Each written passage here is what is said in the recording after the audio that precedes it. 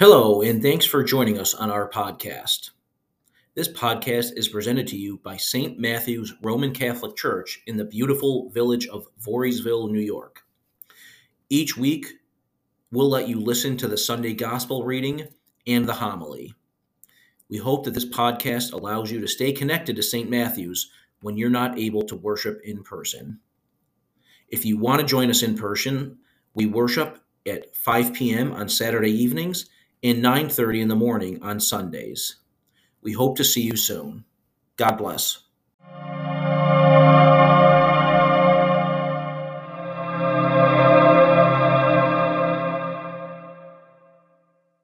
The Lord be with you. A reading from the Holy Gospel according to Luke. Glory to you, O Lord. Jesus told his disciples a parable. Can a blind person guide a blind person? Will not both fall into a pit? No disciple is superior to the teacher, but when fully trained, every disciple will be like his teacher. Why do you notice the splinter in your brother's eye, but do not perceive the wooden beam in your own? How can you say to your brother, "Let me remove that splinter from your eye," when you do not even notice the wooden beam in your own eye? You hypocrite. Remove the wooden beam from your own eye first, then you will see clearly to remove the splinter in your brother's eye. A good tree does not bear rotten fruit, nor does a rotten tree bear good fruit.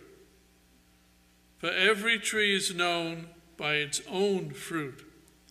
For people do not pick figs from thorn bushes, nor do they gather grapes from brambles.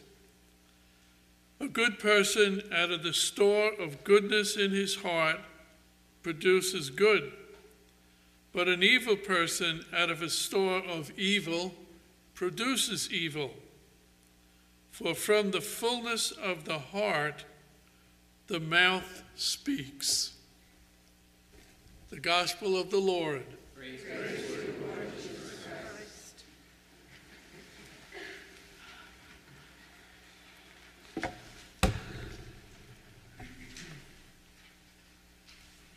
Legend has it, I don't know if it's a true story, but it's a good one anyway. Legend has it that Michelangelo, the great sculptor and artist, was asked one time, how is it that you can produce such beautiful, beautiful sculptures? And he goes, oh, it's easy, no problem. I just take this hunk of marble and I chip away all the excess marble. Well, easy for him to say, he's an artist, but when we hear God say something like that as well, too, when we hear Jesus saying, get rid of all this stuff that stands between you and me, all of the put-ons, all of the shows, sometimes the things we do in order to gain attention because we may not realize that we don't need to do that. So many of the times that the problems that we find ourselves in are things that really are very, very superficial, the judgments that are often made because we see somebody we think we don't like because maybe they look like somebody we didn't like 10 or 20 years ago, but they still have that funny look, We do this all the time. We make judgments. And of course, Jesus is warning us against these judgments. He says you don't have to really worry about this if you believe that I have judged you as one whom I love, that I see into your heart, and that so many of the things that sometimes we hang on to, not that they're not important, a reputation is a very important thing, but cultivating a reputation can be very precarious, and sometimes it is very vulnerable. And maybe that's why at times we don't always speak honestly with one another. We don't want to always put everything forward. We want to put our best foot forward. That's a human thing. But sometimes that gets us into trouble. because then when it turns out that we're human like everybody else, bishops can do that all the time. Anybody. In fact, sometimes the more prominent you become, the more you become afraid of losing that. And Jesus is saying that's a bad habit to get into. The good habit really is in trusting me, and I will bring out the best in you. And he also encourages us to do that to one another as well, too.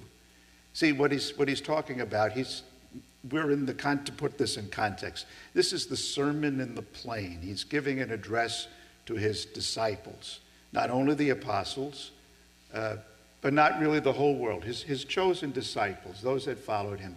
And he's giving them some lessons in how to be good disciples, following the master, obviously, recognizing that we won't get there without the master's help, reminding us that sometimes all of the labels that we put on ourselves and we put on others are not really the truth about who we are, that it's God that knows us best. God knows our true identity.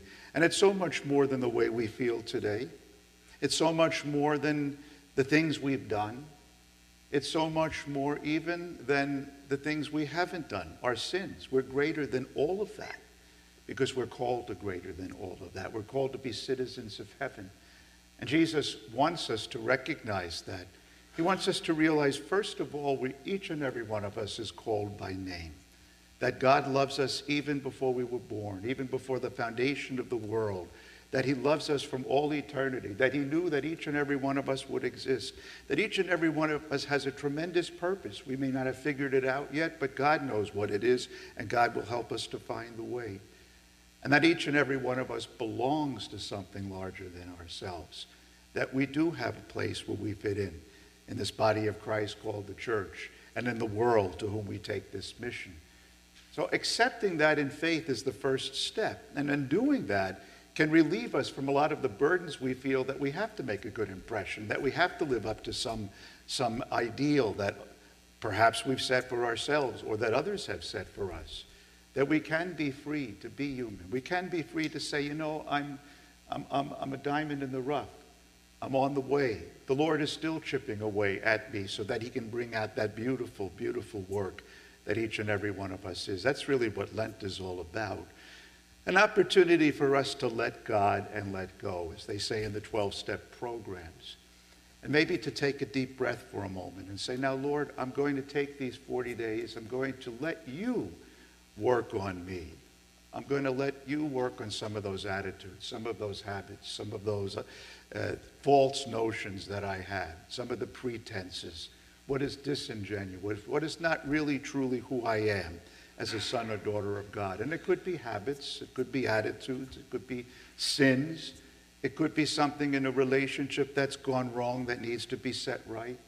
It could be words of forgiveness that we need to ask, perhaps from someone or from God. And it could just simply be a resolution to trust the Lord more and to let him truly be the God and Savior of our life. So Jesus prepares us to be able to become more faithful disciples, more trusting in him, and less worried about what others say. There's a lot of beautiful images and analogies in the scripture today. We can go back to them if you want to go back to that part of the gospel. As I mentioned, it's from the Gospel of Luke. It's the Sermon in the Plain. You recognize a lot of the things in that from the Gospel of Matthew when Jesus did the Sermon on the Mount. St. Luke's is a shorter version, probably because it was for a Gentile audience. There's a lot of things in Matthew that the Gentiles would not have understood. Jesus going up to the mountain as the new Moses, giving the new commandment, the law, the Beatitudes, and so forth. We have the advantage of the context of the Old Testament that we can put that in. The original listeners did not have that. So it's a leaner version, but the same message. God loves you. God has chosen you. If you want to be my disciple, let go and let God. Let me be the center of your life. Do not be afraid. Do not be afraid of what anybody can call you or even what you think of yourself. God knows best. He can help us find our purpose, our identity, our place in the world, where we fit in, and make all things smooth. This is a beautiful thing that Christians have discovered throughout the course of history. We don't have to keep up with the world. We don't have to keep up with the Joneses. We don't have to worry about what others think of us because we're Christians, even though at times it may be a misjudgment. We don't have to worry that we're being abandoned because God never leaves us. We are never truly alone. Jesus walks with us. And that's what we celebrate here today. There are many practices during Lent that can help us in order to grow as good disciples. And I hope that everyone follows the one that may work best for you. If you want to give up chocolate, that's fine. It's okay. If that's okay. You know, if you want to observe the laws of fast and abstinence, they've gotten a little bit easier, you know, and some of us were younger, but that's a good thing to do. Abstain from meat on Friday, which is what's prescribed. But there's one thing, and you can give alms. It's another thing too. It's a time for giving alms. We could say extra prayer, but there's one practice I would recommend, if you possibly can.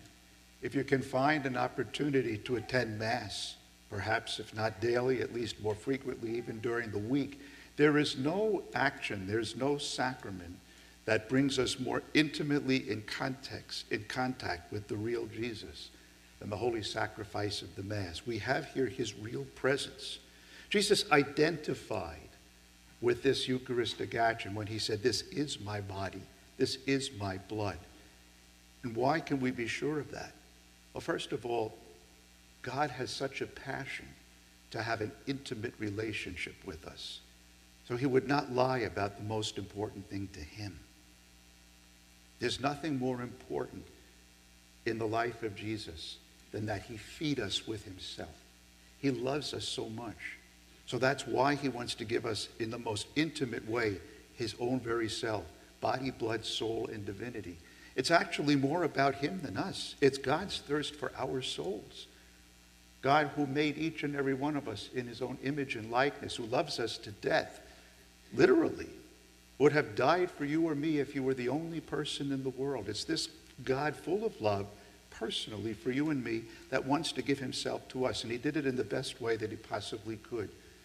And yet in the simplest, most non-threatening way that no one can say is intimidating, in the form of food, bread and wine, that becomes his body and blood. He wants nothing more than to know that he desires to be with us, in us, throughout our lives and beyond. It's a little foretaste of heaven, as some saints have observed, an opportunity for us to begin to live heaven on earth, which is what the Beatitudes counsel us to do, to live on earth as if we were already in heaven, to be people of love, forgiveness, kindness, gentleness, and of peace. Lord knows this is exactly what the world is looking for and may not know always how to receive it. We have the good fortune of knowing the one who can give it, Jesus Christ, our Lord.